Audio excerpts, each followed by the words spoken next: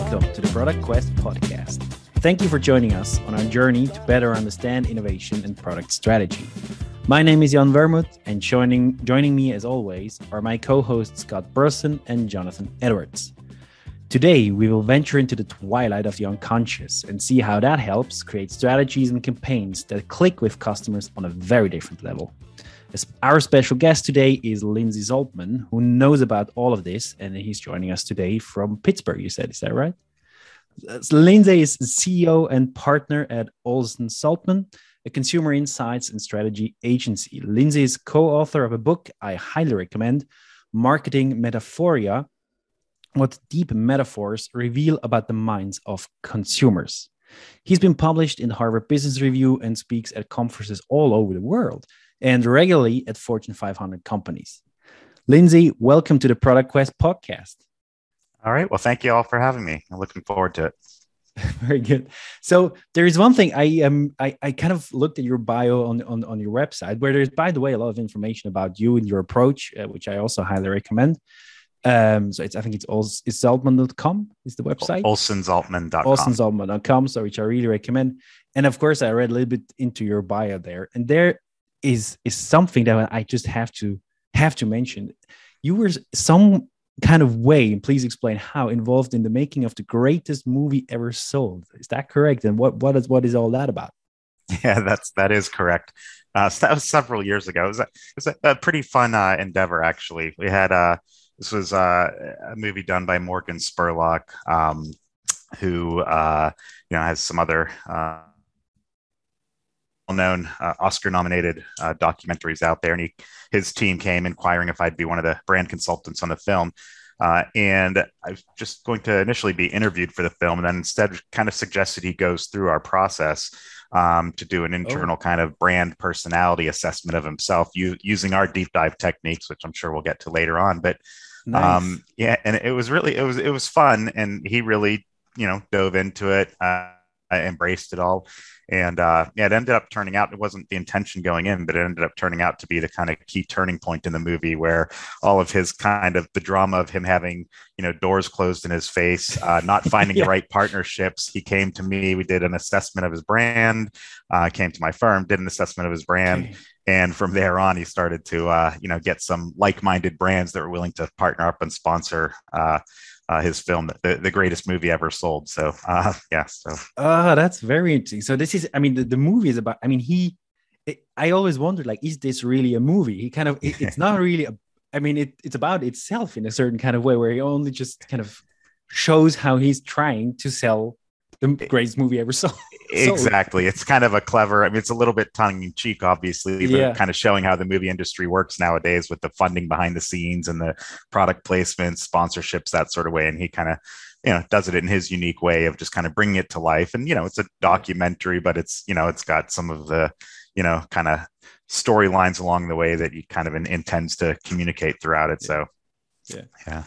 Very nice. Okay, so it's a great way to start. You mentioned a couple of things that I immediately want to dive in there. So I think one of the things that comes up again, like you mentioned like these deep techniques that you have. And I think depth is also a word that comes up again and again in the book. So what I really liked is the very beginning. I think there you mentioned a concept of where you say deep thinking, like that is something that is lacking to a certain extent, or that managers, especially managers, might not be used to. So can you a little bit elaborate on what deep thinking is and what the relevance of that is? Yeah, sure. I talk about it nowadays as the depth deficit and the kind of general lack of deep thinking going on in our industries, the business world in general. Unfortunately, it's getting worse, not better. I think it, like all of these things, it's kind of on a pendulum swing, and eventually it'll kind of, hit the far end, and companies will start suffering for it. Well, I think they're starting to now. You see some companies suffering for it now, and it'll start to swing back to some kind of more manageable level. But, and some of it's just the way the world is. Some of this is out of our control, but just the speed at which decisions are made today. You don't have the luxury of creating a 5-year strategy anymore. It's more like a 1-quarter strategy, or something like that. And that's kind of the way the corporate world works, and, Wall Street, and you kind of all these deadlines and pressures. So put aside the long-term, deeper thinking needed to focus on these short-term successes. And ultimately, they're not really getting to a bigger place in the end. And then I look at things, like just the advancements of technology and big data impacts all of our industries, and it's fascinating and it's super useful, but it's also it's the opposite of deep thinking in some sense, where you get all of this information instantly at your fingertips and you get this false sense of confidence that perhaps all of the answers are in there, and you don't end up spending the time kind of deeply pondering, doing workshops. We do a lot less workshops nowadays and a lot less of this kind of deep thinking that allows you to get deeper strategies and therefore deeper connections with customers. Yeah, I love this. I immediately kind of connect to this on a couple of different points I want to go into there, but especially the big data point, I think, is one that bears repeating or really emphasizing. I mean, my way of thinking about this is, yes, okay, that's interesting, but does it ever tell you like why something happened? Is there ever a kind of an explanatory power to big data? And I doubt it. It might kind of, you can find correlations. I'm not an expert in this, but so I like this a lot. Like the depth is necessary, time is necessary. What else kind of is goes into a really, as you said, a deep strategy, let's say. Yeah.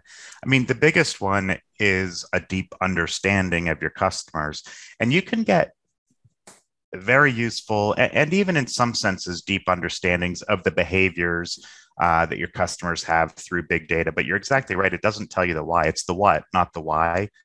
So I actually, big data's, opened up a lot of doors for my firm, which is paid to do deep thinking for clients that don't have the time to do that, like, you folks as well. And because they understand they have, some part of the answer, but not the deeper answer as to why are consumers buying my product over competitors or competitors over mine or shopping at this time versus that time. They have all of that data in front of them, but they don't know the why. So, and usually where the why is where those powerful emotional connections are. And the deeper, more interesting things that you want to tap into with a consumer when you're trying to make a connection with them. Yeah, I like that a lot. I also think that, and you mentioned this, and I think it's an experience everybody makes today. Like the speed of things is just incredible. And if you look at calendars, that's like who has time for what? Like, okay, yeah. But then again, I think it's so the depth and taking the time to actually think about stuff could be a perfect remedy of this, because I'm sure we're going to get into this, but if you really think about stuff deeply, and if you have a very deep insight, at least that's my belief, is they tend to be stable. They tend to be very, very stable over time, and kind of something that you can rely on, and that doesn't change that quickly with technology and everything changing. But deep insights about your consumers, usually they don't change. Or would you disagree? No, I would exactly agree with that. And that's why if you look for, we look at it through a deep metaphor lens, but, human truths is another way people talk about it. But these universal themes that kind of transcend the moment, but they're the deeper reasons why a consumer, buys their favorite brand of clothing or a soft drink or a luxury car.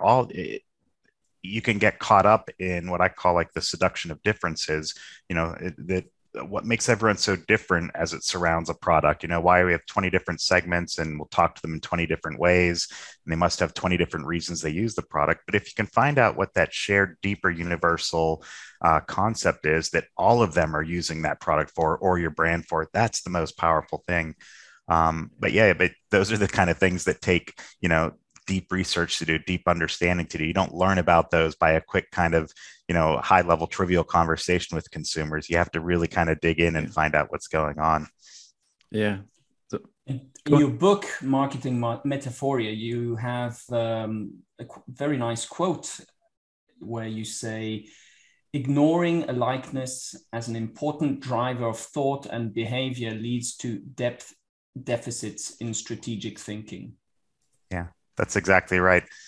I should have quoted my own book and summarized this whole thing up, but thank you. Yeah, but that's exactly right. These universal themes, they're just it's widely universal. We've done a study before for, what it's like to be a good mom, and did it with moms in the US, France, Japan, working moms, stay-at-home moms, and all the different kind of classic segmentations of this. And you can very easily in your mind get caught up and say, well, there's no way we can talk to a working mom in Japan the same way we talk to a stay-at-home mom in the US. Have to be so different. When you find out at a deep level, being a mom is being a mom is being a mom. It's about nurturing and pride and caregiving. Those are the most important things to grab onto, not the differences that you might see at a surface level. You don't want to ignore the differences. Sometimes that's how you make a compelling communication, by focusing on a unique cultural element or something like that. But it has to be built off some deeper kind of reason why they're, a mom. So, yeah, I would love to get into it, but we have been using, I think, the metaphor of depth. Maybe it's not the metaphor of depth, but we have been using the word deep as a kind of metaphor, like for the past 5 minutes all the time. So deep thinking, of course, that's kind of that's a metaphor of using deep. So could you explain a little bit, like what role, and you mentioned this, like what role do metaphors play in your approach, in your thinking? Because they're a central role, of course. Yeah, they are. We're sort of known as the metaphor experts in the industry, helping our clients understand the metaphors consumers use to think about a product or a service or an experience in life, and then helping clients leverage those metaphors in their innovation or communication strategies, or applied it to a bunch of different things, but those tend to be the two most common ways. There's a general rule of thumb, probably preaching to the choir here, but about 95% of human thought is unconscious. We used to have to convince people of that. Been doing this now for 25 years, but we used to have to convince people of that. Now, usually most people kind of understand. You can debate whether it's 90%, 98%, but most of our thought happens at an unconscious level. And a lot of that is because we couldn't function or process the world if we were aware of every kind of different element coming in. So our mind has a way to do that. But I'd also say that the most important, I think I may have even said this before, the most important connections that consumers have with a brand or a category or service are happening at unconscious levels. So you need to use research techniques to get into their deeper thoughts and feelings. We use metaphor as a way to do that. I'll try to give the higher level description of metaphor. I'm happy to elaborate as well. But we talk, and this is what Marketing Metaphoria, our book, kind of talks about, if people want the deepest version of this explanation. But we as humans, whatever language, culture, society you live in, we use metaphor as the most basic way to communicate about the world around us. We use in Western languages about 5 to 6 metaphors per minute in our conversations. So you say things all the time like, I'm dragging today, I flew across town, he's driving me nuts. These kind of metaphors, and everyone has them in their own languages, but every culture is built like this. My roommate's sponging off me, I feel shackled by my financial situation. It goes on and on. We're using, in a given study, that we do, we'll uncover thousands and thousands of these surface metaphors. And what you try to do is explore the deeper meaning behind that with consumers. And so you might play around with that metaphor. If someone says, I feel shackled by my financial situation, why are you shackled? What do those shackles represent? How does it feel to be shackled? How would it feel to have those shackles removed? And I'm oversimplifying things a little bit, but just by playing around with that metaphor, that little surface metaphor that resides in their 5% of conscious level thought, you get some very deep emotions, frustration or fear, anticipation or hope of what it might be like if you were to have these shackles removed. So in doing that, you can then start to see some of these deeper ideas in place that are just hidden behind these metaphors that consumers give us all the time. We just often don't focus on them. You kind of, read through them actually as you're reading through a transcript or as you're listening to a focus group live or something like that. You're not even aware of them. We kind of specialize in making sure we're aware of them, and then, exploring deeper what those are, because those hide deeper meanings, deeper thoughts that consumers have. That's I think there is also, a lot of these metaphors are also or what you call surface metaphor. Maybe we have to get to other kinds of these deeper metaphors later on, but a lot of these metaphorical speech, it's also changing over the time. Sometimes I think it's very easy to spot a metaphor because it's either very obvious or it's kind of a new one.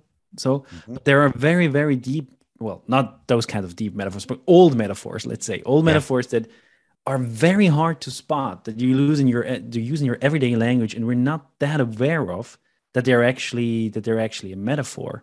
For example, I'm dragging today. Mm-hmm. I'm not sure if a lot of people would realize that that is a metaphor. So it Yeah. takes, I think, or you know, like it's Yeah, very deep in our it's language. exactly right. But what's neat about it and most of the time in our interviews, they aren't even aware they used a metaphor, but we're kind of trained to pick up on them. So if someone says, if we're doing a study for, I don't know, an energy drink or something like that, and someone says, I'm just dragging today, that's an important metaphor. They didn't even know they used a metaphor, but we do. And so we'll stop and say, what are you dragging? Why are you dragging? How does it feel to be dragging something? What would it be like to not drag something? You start playing around with it. And it's kind of cool to see their like kind of sparks in their brain go off, because often they'll be like, I didn't even realize I used that, but yeah, this is what I mean. And you get this like really nice elaboration beyond that little simple statement. So Yeah.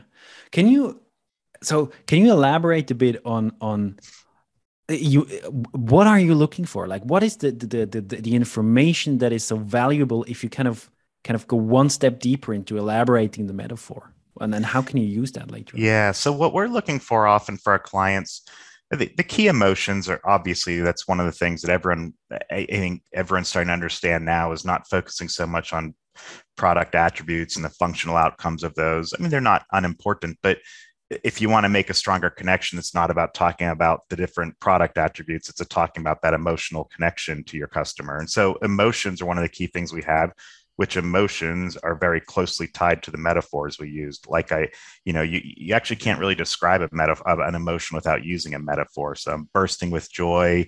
I was boiling mad today. We do these all the time. They're so close. So one of the ways through metaphors to get these emotions.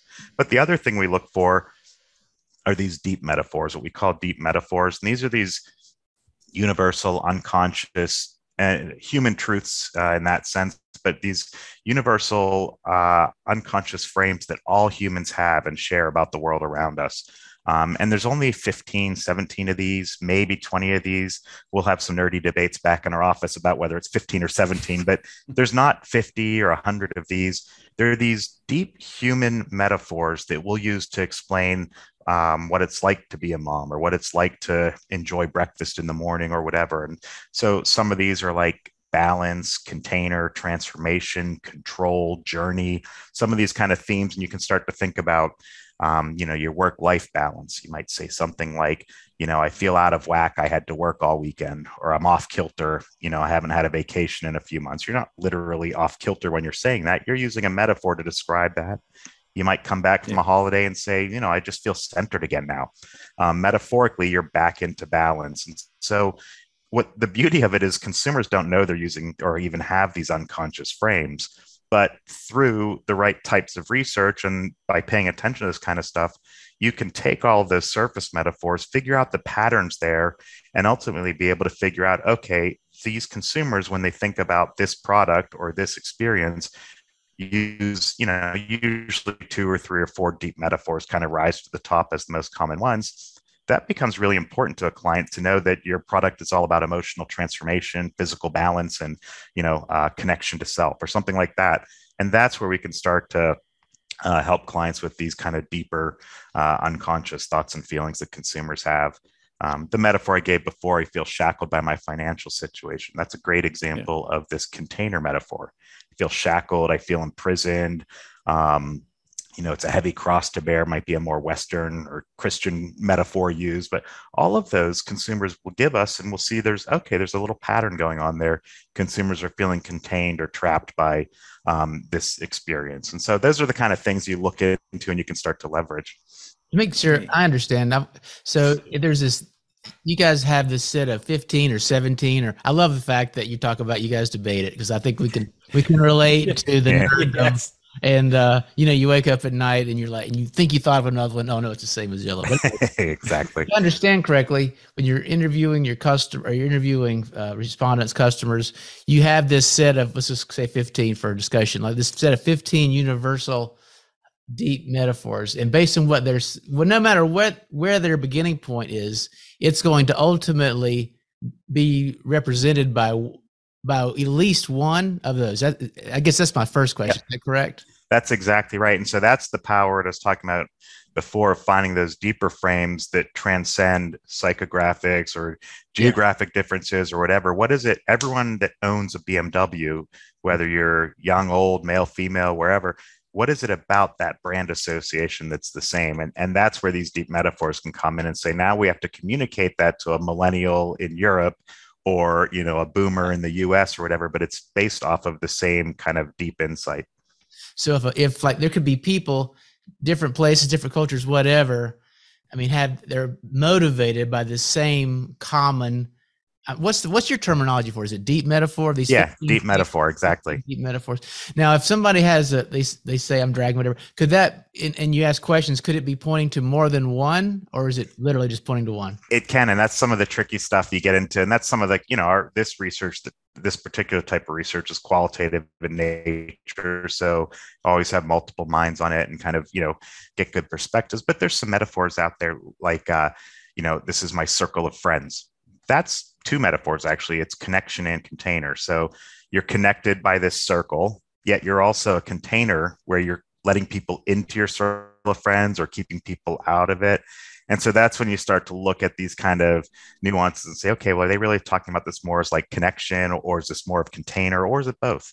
And so, yeah, that's part of the fun of our job, is helping clients figure that out. But yeah, that's exactly right. They can have multiple meanings or different meanings to them.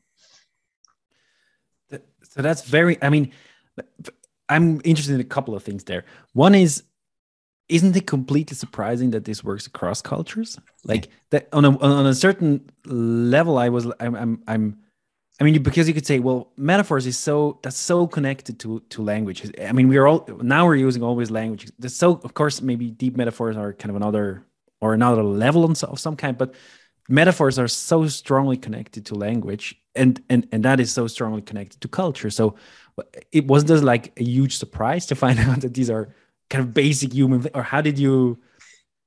We did a lot of reading, and my father's actually the original Zaltman and Olson Zaltman. So my other two partners, Jerry Olson, who's professor of marketing emeritus now at Penn State University, and my father at Harvard University. My father developed the technique we use today, ZMET, to go through this. But it started with a lot of reading, a lot of literature out there on metaphor theory, on human universals from anthropology, psychology, etc. So some of it you kind of start to realize from other domains that there are some of these universals out there. But then as we got into it, yes, it's kind of neat, you know, when you're starting to discover these deep metaphors, and then you start to realize, okay, we're really not seeing any more at this point. But they're universal because, I mean, again, the surface metaphors will differ. Like, you know, if someone says it's a heavy cross to bear, you're not going to hear someone in China use that necessarily because it's a Christian metaphor, but you'll hear them use the same equivalent metaphor tied to a deep metaphor with their own surface metaphors. So definitely the language people use at surface levels differs, but it will funnel down into this deeper shared universal concept. That's the power of these deep metaphors. And it comes from this notion of embodied cognition. I won't go too crazy into this either, but like this idea that we all, as humans, learn to experience the world in the same way.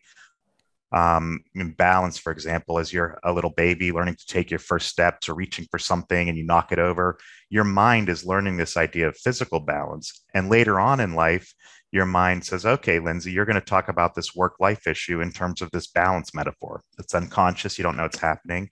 Journey, you say it's an uphill road, it's a rocky road, it's an uphill battle. Someday I'll find my way. You know, all these metaphors, those are journey metaphors, because we have literally learned as humans the idea of getting from point A to point B. Connection, all these metaphors come from this biologically rooted embodied cognition. And that's why we all as humans use these same metaphors. So it's some fascinating stuff. Very interesting. Yeah. So these are kind of things we learn as we grow up, and by the fact that we're kind of the same, I don't know, species or whatever, like the same kind of thing. That's why we have some, but they aren't. Would you say they aren't? I mean, okay, this is maybe a philosophical question, right? So these are things that we learn that we don't have, or are they kind of, we get them as on the date of our birth? You learn them as you go, but I mean, some of it's innate as a human, physically, you know, learning how to walk. You have Okay. physical capabilities as, as 2 arms and 2 legs. And, in that sense, it's kind of given to you at birth. But the concept as you apply this idea of balance to other things in life, that is an act of learning through your environment. But again, it's unconscious. We don't know we're actively, thinking about these things. They just happen through experiences in life. Yeah.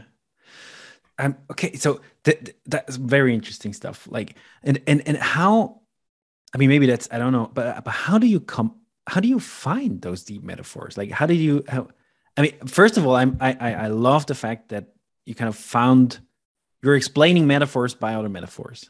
That is something I love for a couple of different reasons. But how do you find, or how do you? Well, you say there are 15, maybe there are 14. How do you find an additional one, or how do you? Yeah, I don't know if the question makes sense. So, well, we found them over time, and again, some of this was done through reading literature. George Lakoff is an expert in metaphor theory out of Berkeley. And, there's folks like this who have been in academia doing a lot of this kind of research. And so you learn from what they're writing about, other linguistic experts.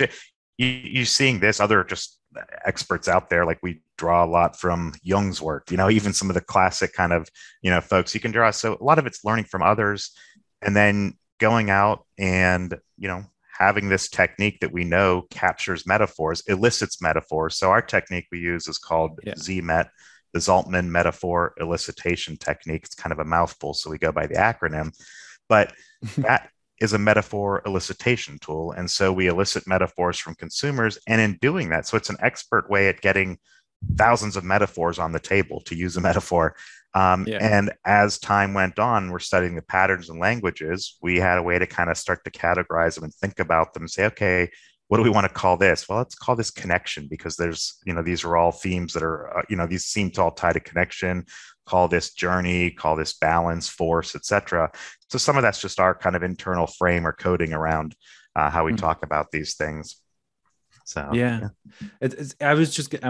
just want to mention, so the book Metaphors We Live by George Lakoff and Mark John, hard recommend. So if you have time, if you're really interested in metaphors, strongly recommend that one. So it's an excellent book. We have everyone in our company read it when they start here. It's a great one.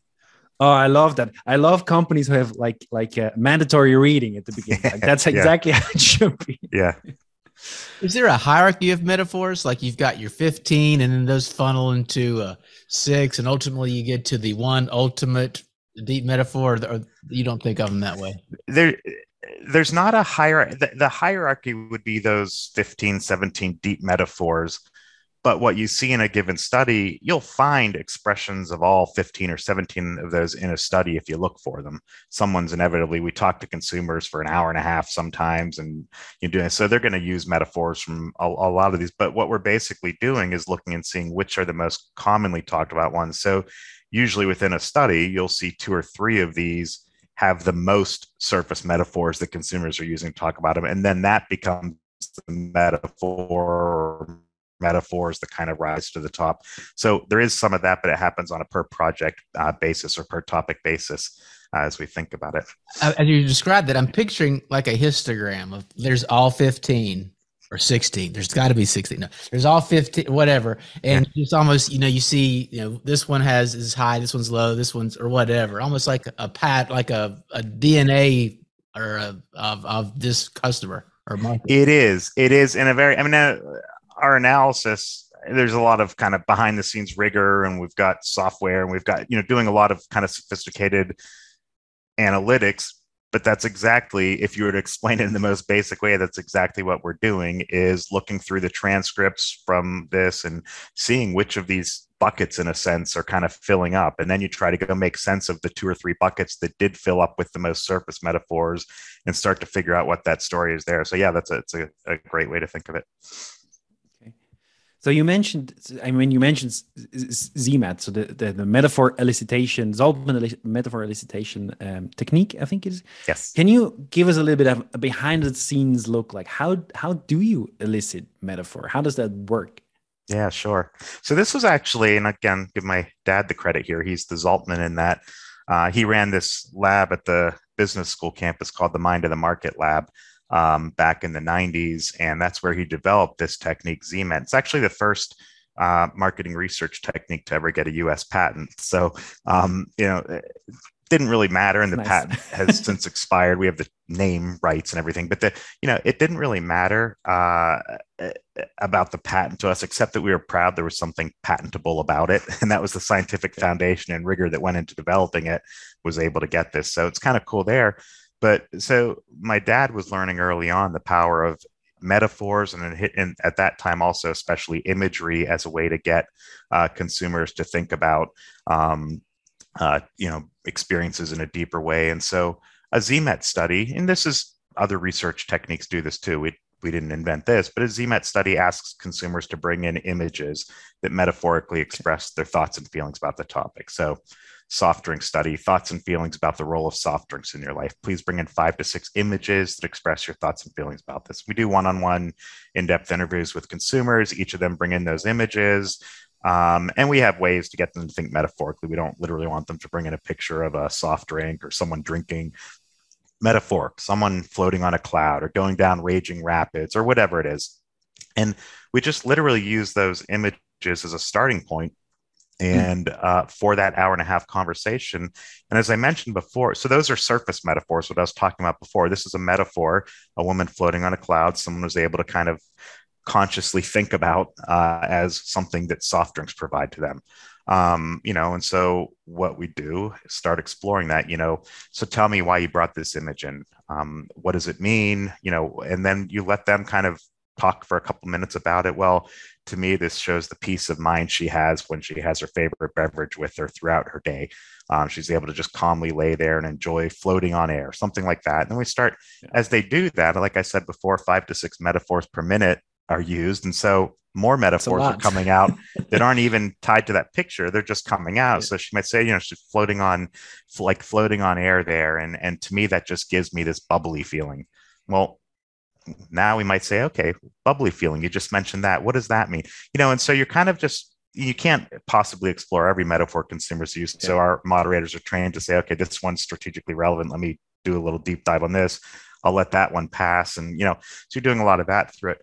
But a lot of it is just sparked from those images and then the conversations that go through there. We draw a lot from psychotherapy in our interview process. I think this is a really important thing. Probably one of the things I think ZMET, I think I'm biased a little bit, obviously, but one of the things I think ZMET does, as good as any qualitative technique or better, is we don't put any bias into it. And so it's all participant led. So you'll never hear us ask, oh, that must feel good to have that bubbly feeling. It's always, how does it feel to have that bubbly feeling? Because it might surprise you. Sometimes consumers will say, it's actually a little bit annoying sometimes because you don't always, and if I interject, oh, that must make you feel happy. It's just easy human nature to be like, oh yeah, it is happy. And all of a sudden you don't know if that was in there because they really meant it. So like a therapist doesn't tell the patient the answer. The therapist asks the patient a lot of those questions. Why? How does that make you feel? What led to that? A lot of those types of questions. So the patient eventually gets to the answer on their own. And that's what a lot of the kind of guiding we're doing in a ZMET study too. So. Yeah, that's very interesting. I think this is probably where the Jungian part also comes in a certain sense. That is the patient, and then also, you can transform this into the kind of business context, and it's something I also believe in is like, the customer knows. They know. You can. Okay, now we can debate what we actually mean by knowing. Probably I would mean a little bit something different than you mean, but they have the answer. So, and I think it was I wrote it down somewhere. Let me check. So, I watched a video, and it's Jerry Zaltman. That's your dad. Yes. So he somewhere he says a beautiful sentence. He says, if you trust the people you want to understand, they repay that trust with insights. Mm-hmm. Yeah. And I was like blown away by that. That's a lovely way of framing it. It is. Yeah. You let them tell you. And I'd agree with you. They do know the answers, whatever we mean by no. Yeah. It's in their brains is what we're saying. It's in their minds. And so all you have to do is give them kind of a medium to voice that and to allow it to kind of, surface. So, yeah. I'm wondering, how would you describe this? So if I understand that correctly, you start off a picture and then it's really led by the participants. So wherever it goes, of course, within kind of the frame of whatever is strategically relevant, but wherever it goes. Now, what is that? Are you making stuff? Are you taking stuff that is unconscious and making it conscious, or are you exploring the unconscious, or how would you describe the process that is happening there? I would call it that we're exploring the unconscious. We're asking questions that we know are getting consumers to deeper areas than they'd be able to access just through traditional conversation.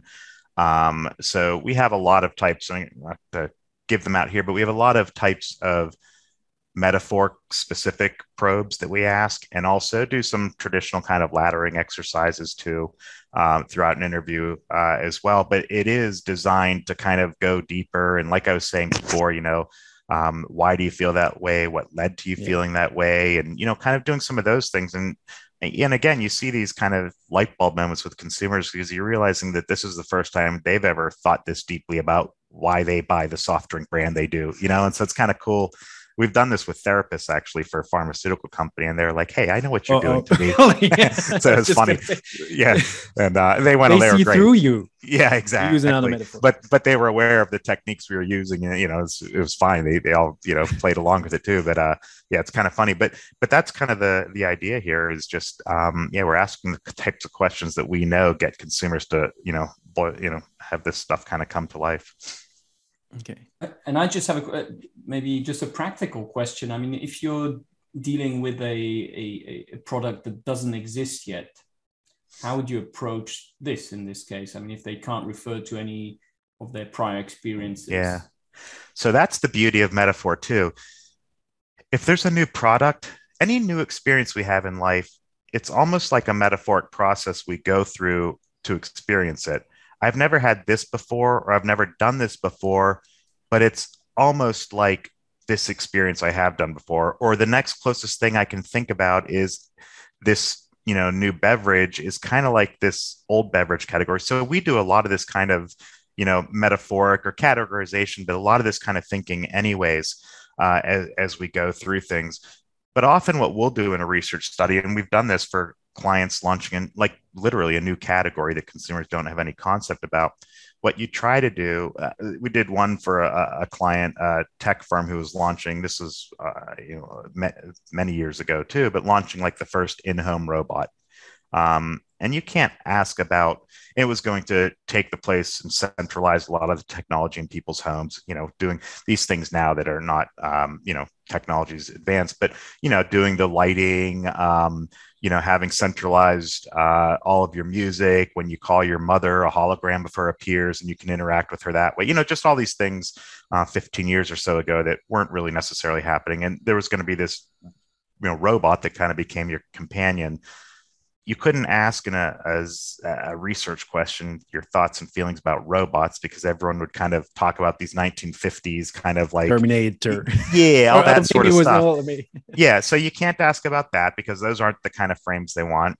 You can't ask about in-home robots anyways because they don't exist. And so what we did is what's the next closest thing? What is the category that this is going to be replacing? And it was in-home technology. So we did a study on your thoughts and feelings about the role of technology in your home, because this is what this was going to do. And so you can understand that experience and find out all of the deep needs and experiences and emotions that technology in your home provides, and then say, okay, this robot, now this is where managers and folks do the good thinking on the back end of the research, because this is one where it's not going to directly come out of consumers' mouths, I want a home robot to do this, but they will talk about what they want home, technology in the home to do. So that, it's kind of creative ways to get around these things when it's a new category or industry. But metaphor is great for those situations. That's quite interesting because obviously, when I was younger, I worked in a library and I had to classify stuff. And I quickly realized that I had a big problem because some things you can categorize in very different ways. And it changes your whole organization depending on how you organize things. And it was actually, I got really intrigued by that, I have to say. And it was quite an interesting thing. And I don't think I was very efficient in this job.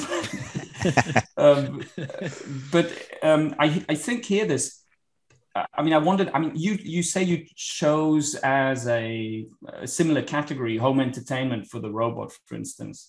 But, I mean, we could potentially imagine thinking about, okay, what is the robot trying to achieve? So maybe with the robot, you could also say, okay, we're going to categorize it as a machine that helps you cook or something. Yeah. So compare it to the stove or something. So why is home entertainment the best choice for comparing it with the robot?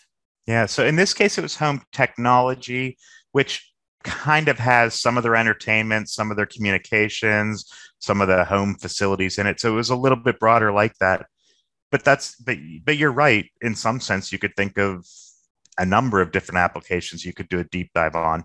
And when they did talk about some of those needs, sometimes when they talk about, their music collection, we would probe on why that was important, and you'd get a different kind of, deeper needs that music was fulfilling as it relates to technology in their home life than connecting to your loved ones through a phone call or something like that.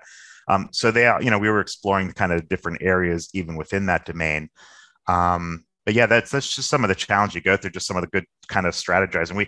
We call it in our work the ZMET question. What's that one question we're going to ask consumers about your product or category or whatever it is, and then we're going to probe deeply on that. So you do want to make sure you get it right, because if you don't, you're going to have a deep research study on something that is not exactly what you were hoping for. And so we spend a lot of time and just simply changing a few words here or there can dramatically change what mental model or frame you're asking your consumers to think deeply about.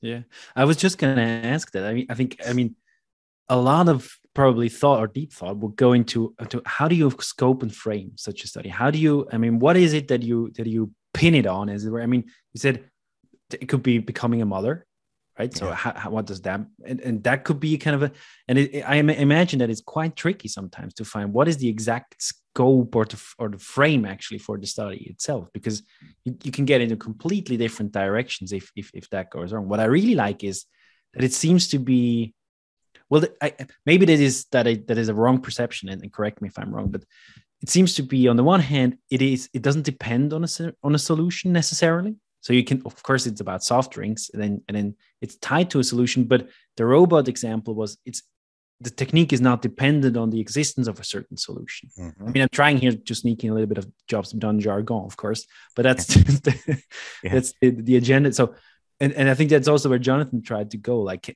couldn't you also kind of pin it on to cook? I want to cook. I want to entertain myself in the evening.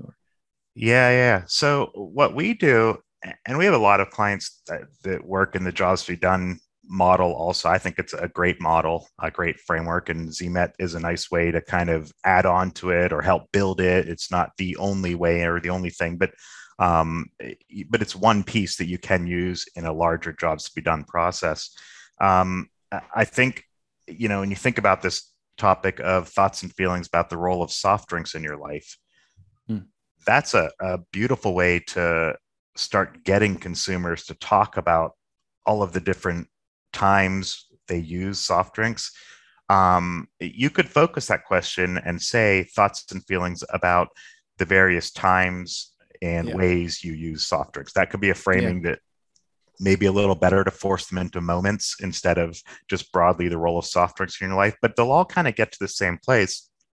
And there, what we're listening for too are when they say, well, this one here is about, this woman floating on a cloud. And, that's the peace of mind I know when I have my, my favorite soft drink with me on my afternoon break, or when I take my midday break at work. Okay, well, we know. Let's start playing. What is that midday break about? Why is a soft drink a good fit for that? You start to get that. Someone else in a story or that same person might even say, and that's different than this image here, which is about, when I'm, drinking with friends, afterwards, or when I'm at lunch socially with people and it's a connection time versus a me time or something.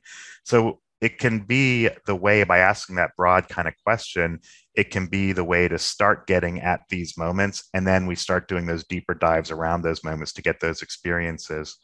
Metaphor is a great way because you can just start asking those questions. How is this experience similar or different to that experience? Or what else in life gives you the same feeling that having a beverage at your break time gives you? That kind of thing too. So you can use, I think what it helps do, whatever process you use to get these jobs to be done, kind of laid out what techniques like ZMET or other metaphor elicitation techniques can do is help bring some color and some richness to exactly what's going on in those moments, what it's fulfilling for them emotionally, all that kind of stuff too. So you've used this phrase a few times, mental moments. What is a mental moment? I'm assuming it sounds like that's part of the lexicon or part of the process. You have a very precise definition of what that is, I think. Well, I have. I'll talk about the mental, I guess I'd probably say mental models there. And I was thinking about that, but that's a frame we have around a topic. So our mental model around, apples, something like that. I have a mental model around apples. Some of it's about eating apples. Some of it might be linked to apple trees or Johnny Appleseed. Who knows? We have these like mental models or frames about different topics in life. And that's what we kind of try to go about understanding is what's the mental model that people have, that unconscious framework that people have about a given topic. Yes, that's kind of what I talk about too. And I will talk about moments also. We think about those probably very similar to you as it relates to jobs to be done or whatever. A lot of it's about what's in the moment, what's the motivation behind that, what's the reason they're drinking it, why that versus something else, why that versus a different beverage, why that versus a food or with a food, how's it different, all of those different things, who's the context with in that moment. These are all the kind of things you obviously you guys are thinking about too as you think about jobs to be done. What would be an example of a mental model? Is that something that can be like just from apples or from anything that comes to mind? I think so an easier way to think about mental models, and I probably muck it up by using mental model, but it's really just your thoughts about an experience. It is the way that you bring to. I know we call it a mental model because we're able to kind of build. It's too technical for here, but these mind maps that kind of build the kind of means end chains about a topic and how everything interconnects with the concepts and everything too. That's kind of where we get into these mental models or mind maps about a topic, but in a very kind of broad sense, it's literally just your thoughts about a topic. That would include your motivations, emotions, behaviors, all of that sort of stuff makes up your mental model about how you think about, cars or a specific brand of cars, that sort of thing. Is there a template for those? Like it must have emotion, this, maybe you must have these 9 components, or is it not really, or not so much? Broadly, there's some frameworks we use here. Our deliverables will always have kind of that classic laddering of attribute, product attribute, going to a functional outcome, going to a psychosocial outcome, going to an emotion, and then sometimes going up to some higher order identity. And, you might start to see a bunch of these chains, and in jobs to be done, those are all very relevant too, because you're looking for what is it about this kind of solo afternoon beverage moment around escape. What is it that's driving that to be an important job, the whatever the label is you put around that. Well, you can then use these ladders to say, okay, this is where it's coming from. It's this, caffeinated, revitalizes me, leads up to this, able to, successfully, accomplish my afternoon tasks, makes me feel good, peace of mind, whatever these things are. So we're kind of always looking at those. So we'll often have that kind of ladder there as we're thinking about things too. And then also the deep metaphors layered into there too. Is it an emotional transformation they're seeking with that break, or is it freedom from entrapment or connection to others? That's where you can start to see some of these metaphors coming to life too. I find myself reflecting on my eating habits during the workday as you're describing that. I think I snack. It is much worse during the pandemic. I'm trying to reverse it out to avoid work, because it almost like it feels like I'm doing something. Like I just don't want to do some work task. So really, what I need is a mental break. So there's probably things besides eating something, but I can Zoom at you after on this, and we can get to the root of this. Yeah, I have so many questions coming to mind because just this little segment, I think, encompassed a lot of very interesting things. And the first comment I would make is my mental model about mental models is basically boxes and arrows, but I don't know if that's really the right mental model. But so, I mean, you talked about this this laddering and these means-end chains, and I think, I mean, a lot of practitioners in Jobs to be Done, and Jan in Ventbridge, they talk about this a lot, about doing this hierarchy. We talk about a hierarchy of jobs. I think that the slight difference is in means-end chains, you actually on the very bottom layer, you actually go right down to the attributes of a product. And I tried, I'm by no means an expert in this, but I did try kind of doing my own means end chains in different projects and stuff like this. And I found connecting these attributes to the higher level. So when you go from the product side to what the person is experiencing on the different levels, it was extremely difficult. And I could practically never actually finish doing this because for various reasons. I think there's, so one reason is there's this notion in systems thinking of, the whole is other than the parts, so something like this. And when you're talking about a product and the effect it has on consumers, on people, on users, then you're typically in this kind of situation where you have a whole, a product or a service, and it's very difficult then to attribute, so the impact on the user of the different parts. So I could, okay, how does the wheel of a car, affect the way I drive? So, I mean, yeah, maybe you can do some kind of arrow, but what I found is either it's too trivial. So you're like, you have something really stupid. I don't find any example, but you have like a really simple model, or it's so complicated that it's practically useless because you don't know where, you don't know anymore. That you've got arrows everywhere, and so I just wondered. What's your experience with this and linking these attributes, product side, to impacts in the users? Yeah, so we've spent a lot of years fine tuning this, but we've had those same issues too. If you include everything, it's this overwhelming set of lines and boxes as you're talking about it. I mean, it's unusable by the client. It's just overwhelming. We used to do that in the old days because we were just like, we'd uncover so much, and as researchers, you don't want to leave an insight aside, so you share, and you end up realizing that that's doing more damage than good because, and then sometimes you go too simple, and you lose some of the, you get to these constructs of makes me feel happy. I mean, that's so broad, like, so we'll do in our interviews things like that when consumers naturally say, it makes me happy when I have that. We do a lot of elicitation around that too. Happy, like what else in life gives you that same feeling of happiness? We're paying attention to when they said that earlier in the interview. We might say, earlier you mentioned this also felt you happy. How are those two happies similar or different to each other? So we're doing that with so many of these constructs. And we're not just at the emotional level too. When someone says, it's that just energizes me, something like that.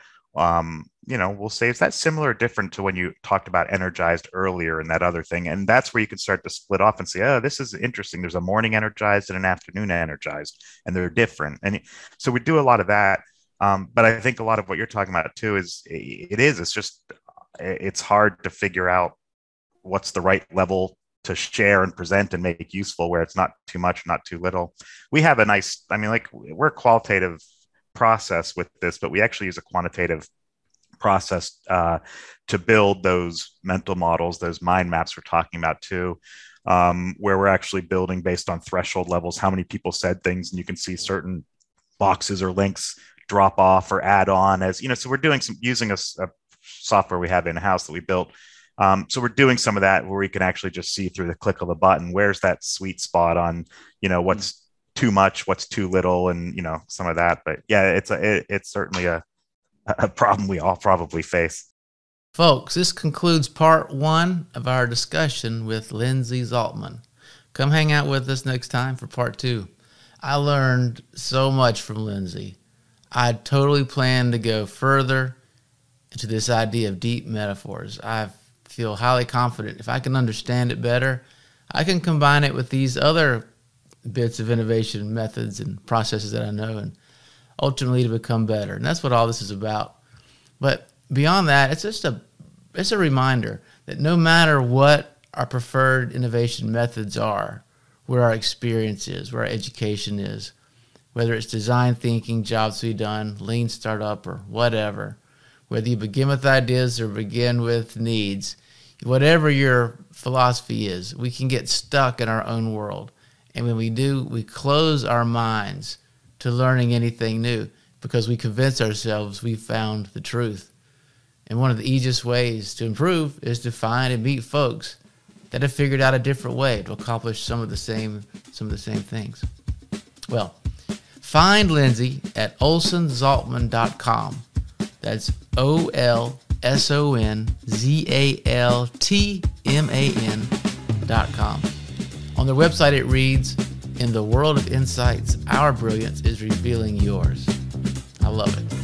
All right, that concludes this episode of the Product Quest Podcast. Drop us a line at productquestpodcast.com, and we will see you next time.